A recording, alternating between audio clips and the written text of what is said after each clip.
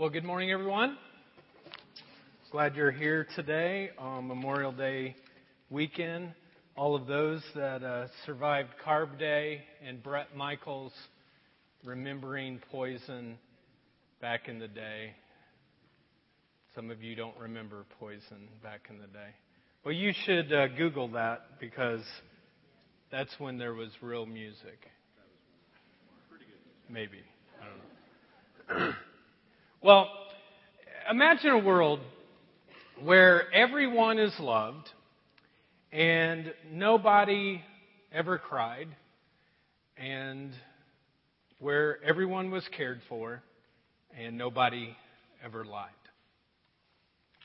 But the reality is, we don't live in that kind of world. We live in a world where people damage us and hurt us and wound us. We live in a world in which there are cuts and scrapes and bruises. And sometimes there are even gashes to our soul. And the truth is, every single one of us, nobody gets through life without being wounded in some way. I want to show you this morning a few images of some California redwood trees. And you'll see how massive some of the trunks are when we get to that. But some of these trees grow to 220 years old or even older. And they are unbelievable. They're just some magnificent kind of trees. Just by a show of hands, how many of you have ever been to California to see the redwoods? Okay, a few of us. And they're just these amazing trees. And when you look at the outside of this tree, you think, that thing is so big. It's so magnificent. It's so large. It's so strong. It's so rugged that nothing could ever happen to that tree. But if you were to take a closer look at that tree and you sliced it open and you examined some of the rings that were at the trunk of that tree, you would see that every tree has a story. You see, not every year of a tree is a great year. And not every year is a strong year. There might have been one of these rings that reveals a particular year where there was a drought and the tree just maybe barely survived. And there's maybe another ring that shows a tremendous growth of a year. And there was tons of rain and nourishment and fruit and rain. And maybe another year you could show that there was lightning that hit the tree. Or the tree had a fire connected to it. And then there might be a year in which you would see that the tree got hit by a golf ball by Derek, who is a horrible golfer, like beyond horrible. But if you sliced open a tree, you would see within inside of it a different story. You can't imagine that it would have a story like that, because when you look at the outside of the tree, and if we can bring that other big tree back up, but if you look at the outside of it, it's so big, it's so large, that it looks so rugged that it is all together, that there could be nothing that could ever happen to it. And folks, I have a feeling that when you come to church every once in a while, you look around and maybe something's going on in your life, but you look around at some other people and you go, oh, they're a redwood. I bet they have it all together. I don't. But I bet they do. And sometimes we look around and we think that, well, I got to show everybody that I'm a redwood. And so we put on an air of success and achievement and whatever those things are that kind of mask what's on the inside. Because if you looked on the inside and we were to look at the inside of each person, we would see a different story.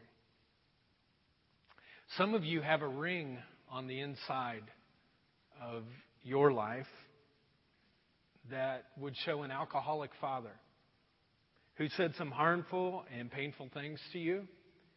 And there might even be an image of him coming at your mom with a butcher knife one time. Or maybe there's a ring in which one particular grade school year you brought home a real improvement to your report card, and you show it to your parents, and you're like, look, I had so much improvement. And they would look and say, well, you're just not as good as your sister or your brother. Or maybe there's a ring of showing a spouse who you had spent 12 years with, and you thought, man, this thing's going to go on forever. And then one day they just left you, and it's over. Or there might be a ring of someone who should have been there to protect you, but actually they violated you, and they shouldn't have, but they did. Folks, all of us have different rings inside of us that share the story of our life. And you see it inside of us. Maybe there's a ring that's left by the absence of ever hearing your mom or dad, say those three most important words, I think, in parenting. I love you. I love you. Maybe there's a ring there that was in your house in which you weren't allowed to cry. And so you just bottled everything up. Or maybe there's a ring of a parent who tried to press you and make you run faster and shoot better and jump higher. I mean, it's fun to imagine a world where everyone's cared for and everyone's loved and no one ever cries and no one ever lies. But that's just not the world that we live in. And so we go through this life and we carry these hurts and these wounds, and some of them are big gashes in our sides. And many of us, what we simply do is we adapt and we become adept to just kind of masking and making us look a lot better on the outside with success or whatever it is to prevent people really seeing the wounds in our lives. Well, this morning I want us to look at a passage of Scripture, a text that's in this series. We're looking through Psalms. And Psalm 55 is not written by a weak, wimpy, unconfident person, but it's written by a guy by the name of David. And David was a guy that actually killed lions and bears with his bare hands. And he killed a giant with a slingshot. And the same David was a military warrior, and he was a victorious general. And David was a king. He was the most famous king in all of Israel. And I think when people looked on the outside of David, they saw a redwood. A big, powerful, strong, redwood kind of person. But deep inside, when you looked at some of the rings of his life, you saw some hurts and some wounds. Folks, some of us really look successful on the outside, like we've got it all together. But on the inside, there are wounds, some deep wounds. And I think when we'll look at this passage today in Psalm 55, that what you'll think is, oh, this guy is a redwood. But if we cut down a little bit deeper, we'll see that he's not. A lot of times when we read the Bible, we want everything to be nice and neat and tidy, and it all comes together at the end, and everyone lives happily ever after. But the reality is that doesn't always happen in stories in the Bible.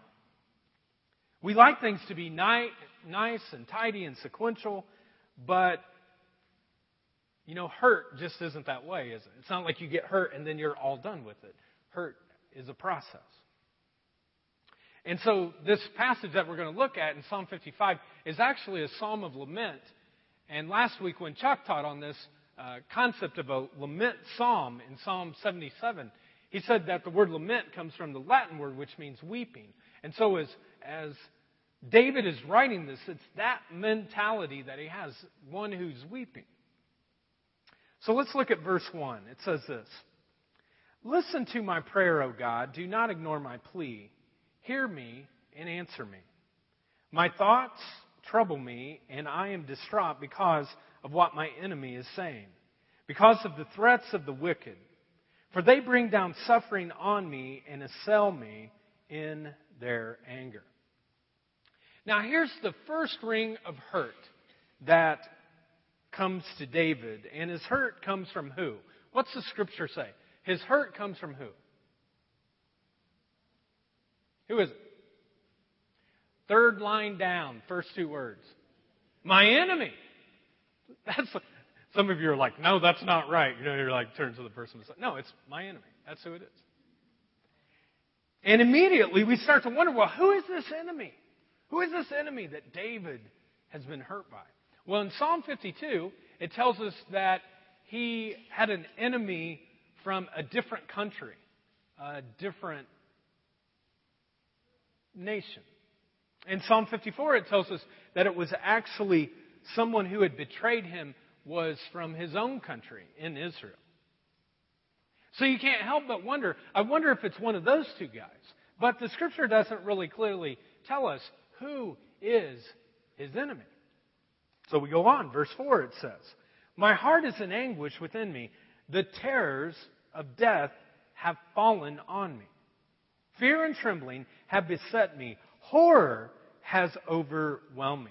Now, this is catastrophic language for a guy who killed a lion with his bare hands and a bear with his bare hands and who killed this big giant who stood 8 feet tall. I mean, what is it? Who is this enemy that is making him tremble and be so scared?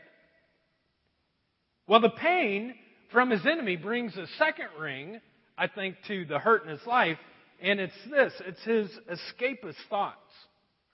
My escapist thoughts. Now, some of you are like, what's that about? Well, it's basically, David's just like, God, get me out of here.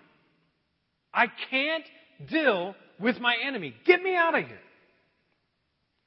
Verse 6 says this. Oh, that I had the wings of a dove. I would fly away and be at rest. I would flee far away and stay in the desert. In other words, he's saying, I'll just go to the Indianapolis airport, get on Southwest Airlines, take me to Palm Springs, California, Scottsdale, Arizona, the Mojave Desert. Just get me in a desert place away from it all. And the scripture goes on, I would hurry to my place of shelter, far from the tempest and the storm. I wonder what it looked like in Oklahoma of those individuals this week when they knew the storm was coming and they just wanted to get out of there because the enemy, the hurricane, the storm was coming. He's saying here, if I could, I would get out of here. I'd run. I'd escape. Now, who is it? Who is this enemy that is creating such a level of pain in his life? Verse 12, he says, if an enemy were insulting me, I could endure it. If a foe were rising against me, I could hide. He says, I've dealt with all this kind of stuff before. I mean, I've fought wars, I've fought battles. Enemies are foes, but what I'm going through, this particular enemy, is huge. I mean, all the other wars I fought were like kindergarten level. This is like graduate level pain and hurt that I'm dealing with. So, what is this intense pain? Where's it coming from? Well, look at what it says in verse 13. But it is you, one like myself, my companion, then what's it say? What? My close friend. Here's the third ring. He has been betrayed by a close friend. David's hurt goes so deep because he's been hurt by someone that he thought he could trust. You know, the kind of person that you're supposed to be able to count on. The person that if you pick the phone up in the middle of the night, that they are right there. They're going to be there for you. You can count on this person. I always thought I could count on my mom or my dad. I thought I could always count on my husband or wife. I always thought I could count on my kids. I thought I could always count on this friend. We were like brothers. We were like sisters. We were family. And then to add insult to injury, a hurt that's even deeper, there is an added dimension to this relationship. Look at what it says in verse 14. And he describes this close friend this way. With whom I once enjoyed sweet fellowship at the house of God, as we walked about among the worshipers. You know, sometimes what happens in the life of the church is that you actually get so close and you have bonds that are closer than your blood relatives. Now, some of you might be new to the church, or you're just checking this whole thing out and you're like, I don't understand that. But if you stay long enough, eventually what happens is you get so connected and so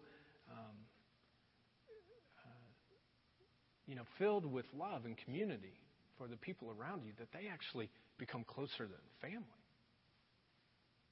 And when you draw close to a brother or sister in Christ, and then all of a sudden that person betrays you, someone that's closer than a family member, I mean, that hurt, folks, is excruciating. And it feels like the ultimate betrayal. Several years ago, my Uncle Phil died. And he was someone that I was really, really close to. And his death was difficult. I was the what do they call that? Not the attorney. What do they call it? Yeah, thank you. All you smart people here today. So, the executor of his estate, and I get all his mail, and maybe some of you've experienced this before. The person dies, but all the other stuff doesn't die, and they keep sending mail to you, and every single time you get something, you see that person's name again, and it just like it's hurtful. It takes a while to get over that. And it took me a little bit over a year before I really kind of was able to get through some of that grief and get some healing in my life. But during that exact same period of time, I experienced a relationship with a close friend here at the church. And we met weekly for some leadership training, and we grew together very close. And I was able to baptize the family. And there was a lot of healing that happened with them. And spiritually, this person and myself, we pushed each other to kind of spearhead a couple of things. And we were close. And then all of a sudden there was a breach that was in this relationship. And it was deep, and it was painful, and it was messy, and it was complicated. And I remember going through that. And the pain of the death of my uncle, who I'd never see again, did not even compare, not even close, to the pain and the hurt that I had from this person who had betrayed me in the church. And friends, this stuff goes deep. And if we're not careful, what can happen is when we get that level of hurt, we can actually become resentful and angry and bitter. And this is where David's at. I mean, David is at the lowest of low in his life. And in his hurt, he actually wishes something. This is what he wishes. It's the next ring. Death to his friend, which is now his enemy. He hopes he dies. Look at what it says in verse 15. He says, "Let death take my enemies by surprise. Let them go down alive to the realm of the dead, for evil finds lodging among them." You think he feels very strongly about this person? Look at what it says in the Message. I mean, the Message paraphrase. I mean, it's even more graphic. "Haul my betrayers off alive to hell. Let them experience the horror. Let them feel every desolate detail of a damned life." Friends, these words are in the Bible. I didn't make them up. This is David. There's another scripture that says that he was a man after God's own heart. He's the only one given that title in the entire scripture. I mean, some of you probably feel a lot better right now because some of your thoughts that you've had towards people that you don't like, some of those feelings of anger or hate or whatever, you're like, man, that's no big deal. Like everybody here should get a star today, right? I mean, it's not like you've, hope that someone would be damned to hell. You're like, I don't like them. I'd like to kick them, but I don't want to send them there, And so your thoughts, some of your ideas are actually tame compared to what David was thinking. I'm telling you, friend, if you look at some people who seem like they're a California redwood, you're going to see a totally different story on the inside. And what I've found is that many hurt people just don't know how to access the God who is greater than their hurt. So what they do is they mask themselves with success and achievement, popularity, a new home, a new car, popular friends. They mask it, but eventually it seeps out and it affects your life and the relationships around you. Anyone ever hear this phrase before? Hurt people, hurt people? Anybody ever hear that before? Several of us? Yeah. Hurting people hurt people. They damage others. And they don't know how to access a God who could actually help them have health and healing in their life. But this is not what David did. He reaches out to the God who is greater than their hurt. And so when we unpack this psalm the rest of the way, what we find is that there are not only rings of hurt, but there are also rings of healing that we can turn to. And the first ring of healing is this: a persevering mindset. A persevering mindset. Now, some of you are like, well, what's that? What's that all about? Well, people with the persevering mindset, what they realize is that most of life does not give us instantaneous miracles. That a lot of times what happens is there are persevering miracles that come to your life. It doesn't happen instantaneously, but it happens as you persevere. I mean, there are just some wounds, wouldn't you agree, that take a lot longer to heal than others. I heard a story this week about two 9-year-old boys, and they were in the hospital. And they were in the same hospital room. One's in one bed, one's in the other bed, and they start talking back and forth. And the one kid asked the other one, he said, well, hey, what are you in here for? And the other kid said, well, I'm getting my tonsils out. And I'm really nervous and kind of scared about it. And the other kid said, well, oh, man, you got nothing to worry about. He said, I got my tonsils out before. And he said, it's not a big deal. They take you into this room and they knock you out. And then when you wake up, you get all the ice cream and Jell-O that you can eat. I've been there before. It's a piece of cake. Don't even sweat it. So the other kid said, oh, okay, great. He said, well, what are you in here for? And he said, well, I'm in here for a circumcision. And the other kid goes, whoa. He's like, man, I had that done when I was born and I didn't walk for a year.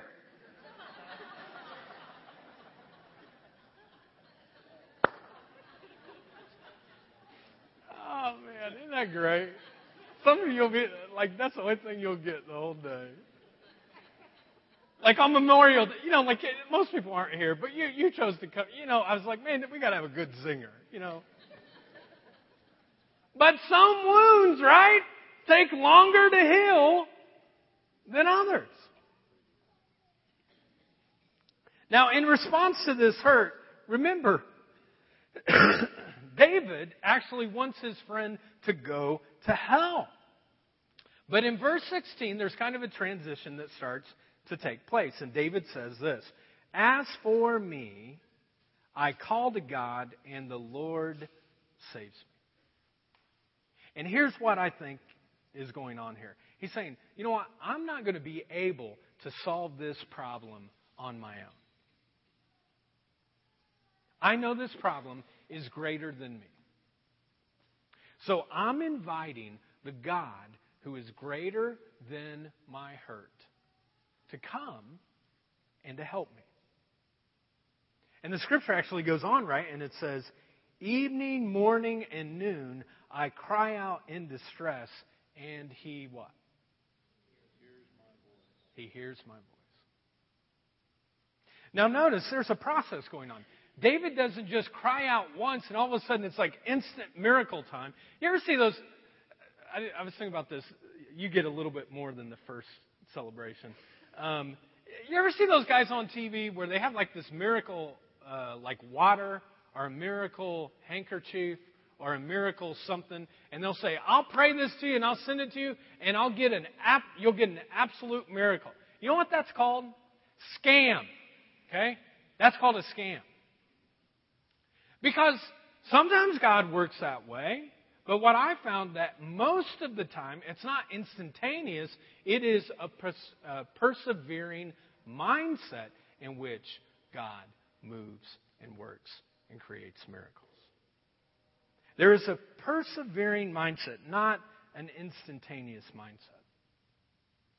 There's a woman here at the Jar who sent me her story a couple of weeks ago, and she gave me permission to share it. And this is what she wrote. She said, "I went through a very difficult and painful divorce. My husband just left me. No reason why. No closure. He just abandoned me. Walked out. He walked out on our 2 kids, too. And then during the separation, he controlled how the kids would be seen. And he decided that they would have me for 7 days and then him for 7 days, but I was not allowed to call or talk to them in the 7 days that he was at. This was very ugly and stressful, and it was not helpful for our children at all. Especially since I had been the primary caretaker and parent of our kids during our marriage. It felt like on the weeks they were gone that they had been abducted. My oldest son, during this time, started to battle with depression. And it was painful for me to watch him suffer. We went to doctors, we went to counselors, he went on medication. And for over a year, I just prayed and prayed and prayed that there would be a better solution for our children. But nothing came. God seemed to be absent. Day after day, week after week, month after month, year after year, the situation got worse. It felt like there was a huge wall separating me from my kids. The hurt was so great. This past Easter, I gave this entire situation to God, and I surrendered my kids and custody arrangements to God. I went to a wall. On Easter, we had some big walls that were around here. I went to the wall of relationship and my family, and I left it there. Then, out of the blue, a couple of weeks ago, my ex-husband dropped his split custody case and gave both kids to me. My son, who's battled depression over this entire time, just said a few weeks ago, "Mom, I feel happier and more at peace than I have in a long time." God showed himself to be greater than my hurt. See, folks, God is not some pathetic wimp who simply puts his hands in his pockets, and as we go through hurt in our life, that he just watches it and he's like, sorry for you. But he is a God who is constantly reaching out to people, constantly trying to draw them in, letting them know, you're not alone. Come to me. I am the God who is greater than your hurt. Just trust in me. As this woman placed all of her hurt finally into God's hands, and she persevered over a long period of time. It wasn't instantaneous, but over time, God healed her hurt. Folks, all of us who have been hurt, all of us who have been wounded, all of us who have been betrayed would love to have everything done instantaneously, that things would be made better right now. But most of the time, it just doesn't happen like that. Rather, what I've seen is that God does much of His greatest work, and you can see this in the Old Testament. He does His greatest work not instantaneously, but over periods of time. Months, years, decades. He does His greatest work then. And I've seen it in godly people. People like David, who cry out to God every morning, every noon, every night, and they invite Him to help them to persevere. Though their arms are shaking and their knees are buckling and everything is reeling in pain. Look at what it says in verse 22. It's not in your teaching outline, but it'll come on the side screen. Let's read this out loud together. Cast your care on the Lord, and He will sustain you. He will never let the righteous be shaken. Oh, I forget. There's something. Yeah, that's really not in there, but anyways, that. But take it for what it's worth. Anyways. But you see what he says? He says, just cast all of your cares. That's what James says. He says, or 1 Peter, it says, cast all of your cares upon me because I care for you. God will never leave you. He'll never forsake you. He'll never abandon you. But He will sustain you in every hurt. But what about justice? I know what some of you are thinking right now. Okay, bunch, good story. I'm glad it worked for that woman. But for me, I've had some hurt in my life, and I've tried, and it seems like the enemy, the close friend, whoever, nothing's happened to them. And my betrayer is walking scot-free.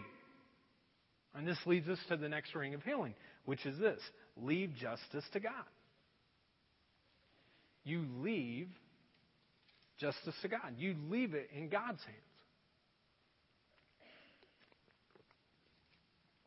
In verse 19, David says this: God, who is enthroned from of old, who does not change, He will hear them and humble them because they have no fear of God. What's he saying here? He's saying, I've decided to let God handle my enemy. I just say, God, here you go. This is the enemy. This is the person. This is my betrayer. I'm going to ask God to take care of them. He will handle my betrayer. I'm going to let God do that. Verse 23.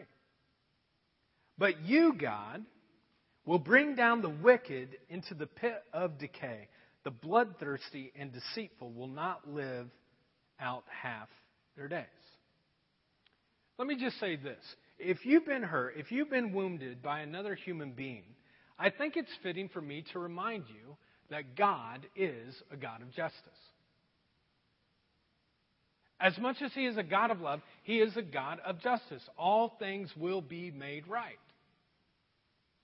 He can deal with whoever the person is that has hurt you. And He can deal with them better than what you can. God doesn't look away when someone is hurting you. God has promised, I will judge evil. Now, the Bible is very clear that it instructs us not to judge other people. And that is so hard. Maybe the hardest lesson that Jesus gave to us. But it's not because they won't eventually be judged, but it's because there is a righteous judge who can judge people better than you. So let God deal with the person who's hurt you. Some of you know my story. The first church I ever pastored, I was only 22 years old. And it was in Flora, Indiana. It was kind of like Mayberry, the Andy Griffith Show.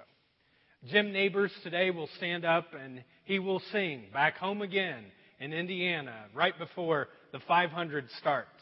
And when that happens, my dad starts crying like a little baby. And I go, get over it, dude. And not really, but he does cry sometimes. But it's like that kind of feeling. Jim Nabors was Gomer, if you remember, on the Andy Griffith Show. But it was just a small little town in Florida. And I was the pastor of this church. And the average age of the church was 70. So, the average age. So that means there are a lot of people that were a lot older than 70 to get the average. And I was only 22. And before long, I would meet some people and we'd connect and I'd say, hey, come. And we'd get some 30-year-olds and a couple 40-year-olds, then another few 30-year-olds and 40-year-olds. Never got too many 20-year-olds. Just my wife Jennifer and I, we were like, we were the 20-somethings that were in the church. But we'd get some other people there. And when I would go up and I would start teaching, actually I wouldn't teach, but I would sit on the stage. That was back in the day when they had a big chair for the pastor, and the pastor sat up there in the chair. And I sat up in this chair. I never understood why I stood up in the chair, but I just did it because they told me that's where you're supposed to sit. And I had this big gold chair that I'd sit, and people would stand up and they would start singing. And I would look at these 30-year-olds and 40-year-olds, and it was like there was pain that was coming from them. Now, I love the old hymns. I was raised on the old hymns. I sing them all the time. They're in my head. We sing them to our kids. But the way that they played them at that church was just really bad. And so I finally was like, hey, we got to, do something a little bit different. And so I got these CDs, and then I had all the organists and pianists. There were 4 of them. And I'd say, hey, let's get together. And I would say, hey, we're going to try some new things. And I was so amazed that the 2 80-year-olds, Lesta Popejoy and Laura Kripe, 2 saints who have died now, they were like, yeah, let's go for it. 80 years old. But the 2 40-year-olds that we had, they were like, we're not so sure.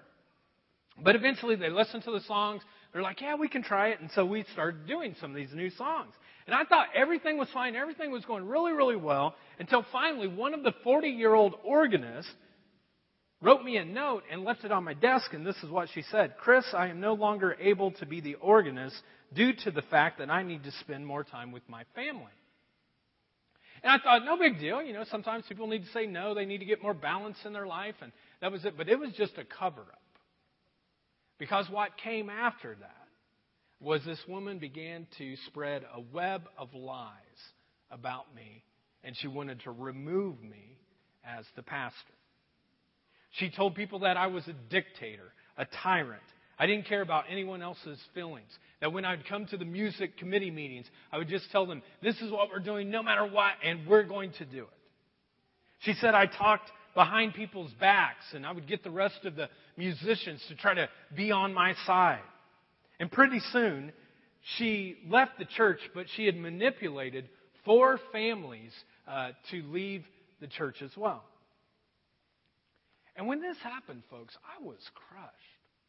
I was devastated. It was a huge blow to me. And I just wanted to put my hands around her neck and give her a new song. Like, in Jesus' name. But, nevertheless, But one day, I remember I was just praying, and I was trying to listen to God's voice. And I didn't hear it audibly. But just within my spirit, I felt like God said, I want you to forgive her. And pray for her. And let me worry about the rest. And so for a year, I prayed every single day for this woman. But when you have a town that is that small, you can't go a year without seeing somebody. And there was a member of her family who had died, and I was the one officiating the funeral. And the way this funeral was, like, we call them funeral homes, but no, like Muncie, they don't have homes anymore. But like this was back in the days when it was really a person's home. They lived at the top, and this was it. And they had this funeral home, and they had the organist in this little room, and they had these little vents, and they had a little lever, and you'd put the vent up, and you'd watch the pastor, and whenever he was done, then they would know that Amazing Grace. Well, when I got up there ready to do my thing, she closed it. And I waited till the funeral was over, and I just walked in where the door was, and I said, hey, I just want you to know I forgive you. And that was it. Now, you might say, well, did that change her? I don't know. Last time I ever spoke to the woman, I don't know. But you know what I do know? It changed me. It changed me. And it released me. For the first time in my life, I was freed up from any toxic junk towards that woman because I was free from it. Friends, this issue is so critical because if you don't disinfect some of the wounds and hurts that are in your life, eventually they ooze out and they will affect you for the rest of your life, and they will affect your kids and the relationships in your life. You'll never be free. And gradually, as God enables, you must forgive. But some of you might say, well, someone's got to pay. Well, this is what I found with forgiveness. Anytime that I extend forgiveness to someone else, someone's got to take a hit. And it's usually the person who chooses to forgive. You know, God extended forgiveness to every single person in this room. But it wasn't a free gift. Somebody had to take a hit. And Jesus took the hit on the cross for you and for me and for the world. And if we're going to be like Him, every once in a while, we just have to extend forgiveness, and we've got to take a hit. One last ring of healing that David found was this: extend compassion to other wounded people. That I actually extend compassion to other wounded people.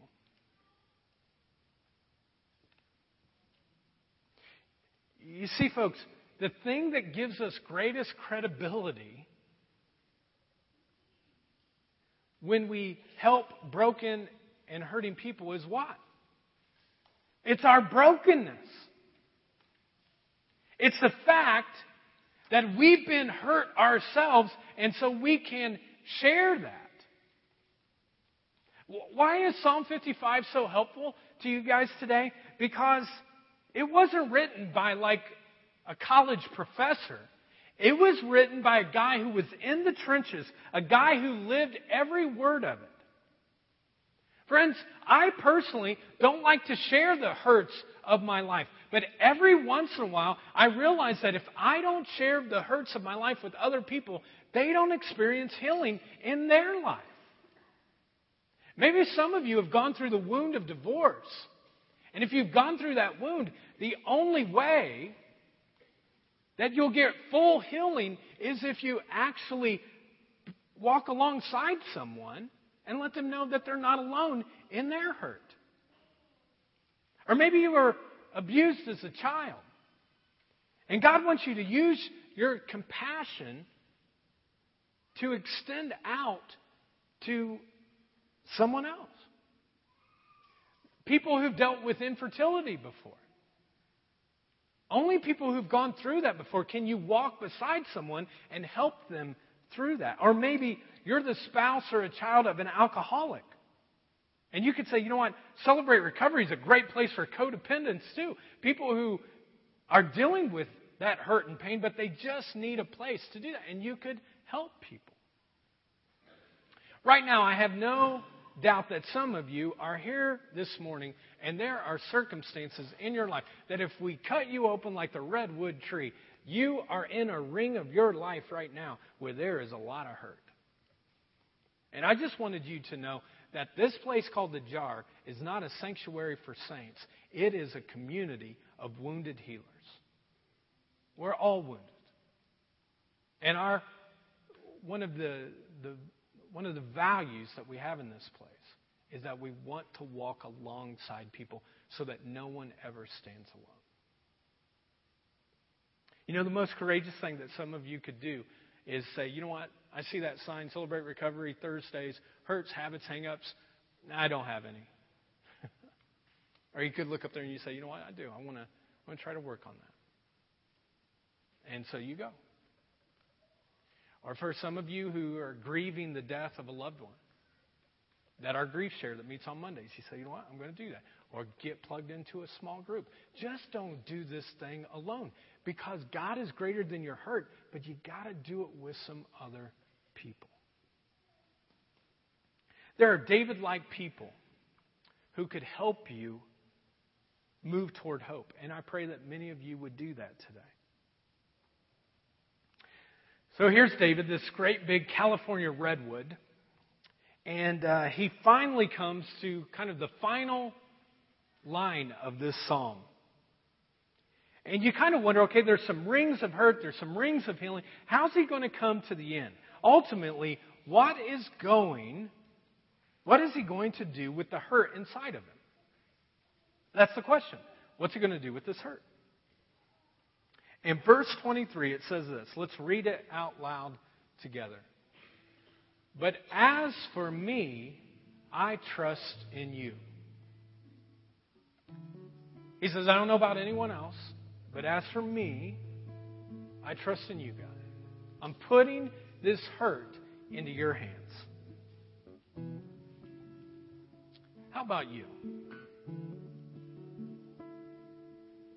Are you ready to put even the hurt in your life into God's hands to trust Him?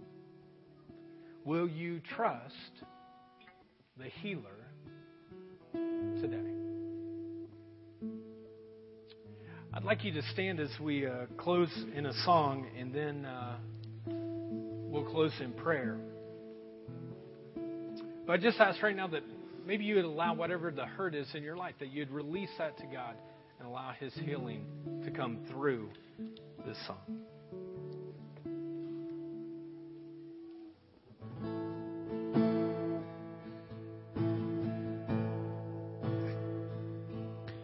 You hold my every moment. You calm my raging seas. You walk with me through the fire and heal all my disease. And I'll trust in you. Yeah, I'll trust in you. I believe that you're my healer.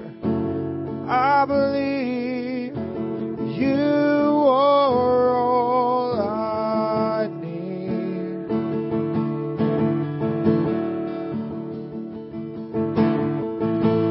I believe that you're my portion. I believe you're more than enough for me. Jesus, you're all I need.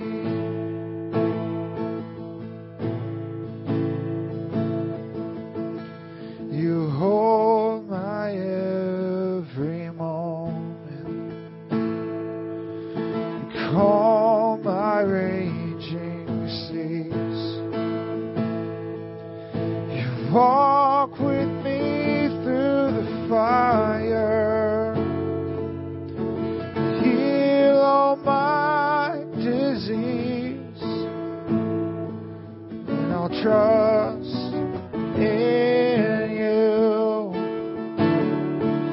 Yeah, I'll trust in you. I believe you're my healer.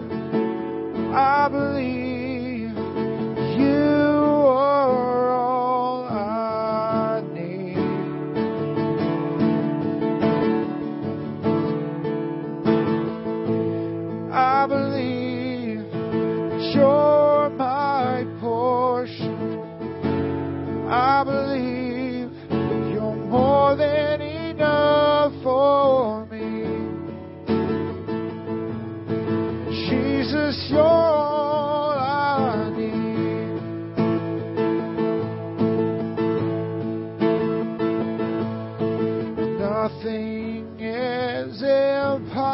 impossible for you.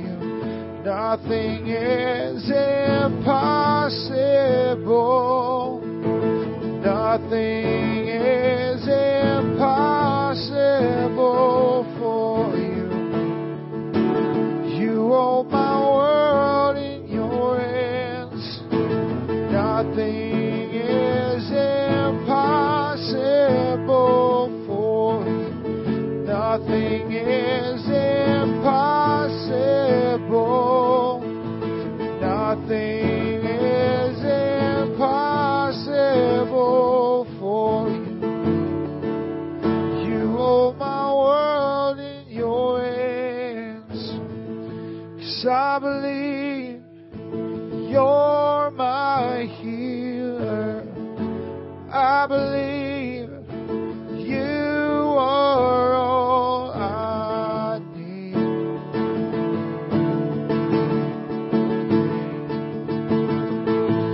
I believe that you're my portion. I believe you're more than enough for me. Jesus, you're all I need. Let's pray. Gracious God, we thank you that you are our healer. And God, just as I was singing the song, I realized, God, that sometimes it's so easy for us to fake that we're redwoods. And God, I pray today that people who have some real hurts in their lives, someone betrayed them, a close friend, God, would you help heal that today? And God, would you help them to persevere? That if that healing doesn't come today, that they'll just keep persevering, trusting you, morning, noon, and night. David prayed. God, help us to be those kind of people as we seek your healing. So I just pray, God, through your Holy Spirit, that you would do your healing work so that your name would be made great. Pray this in Jesus' name. Amen.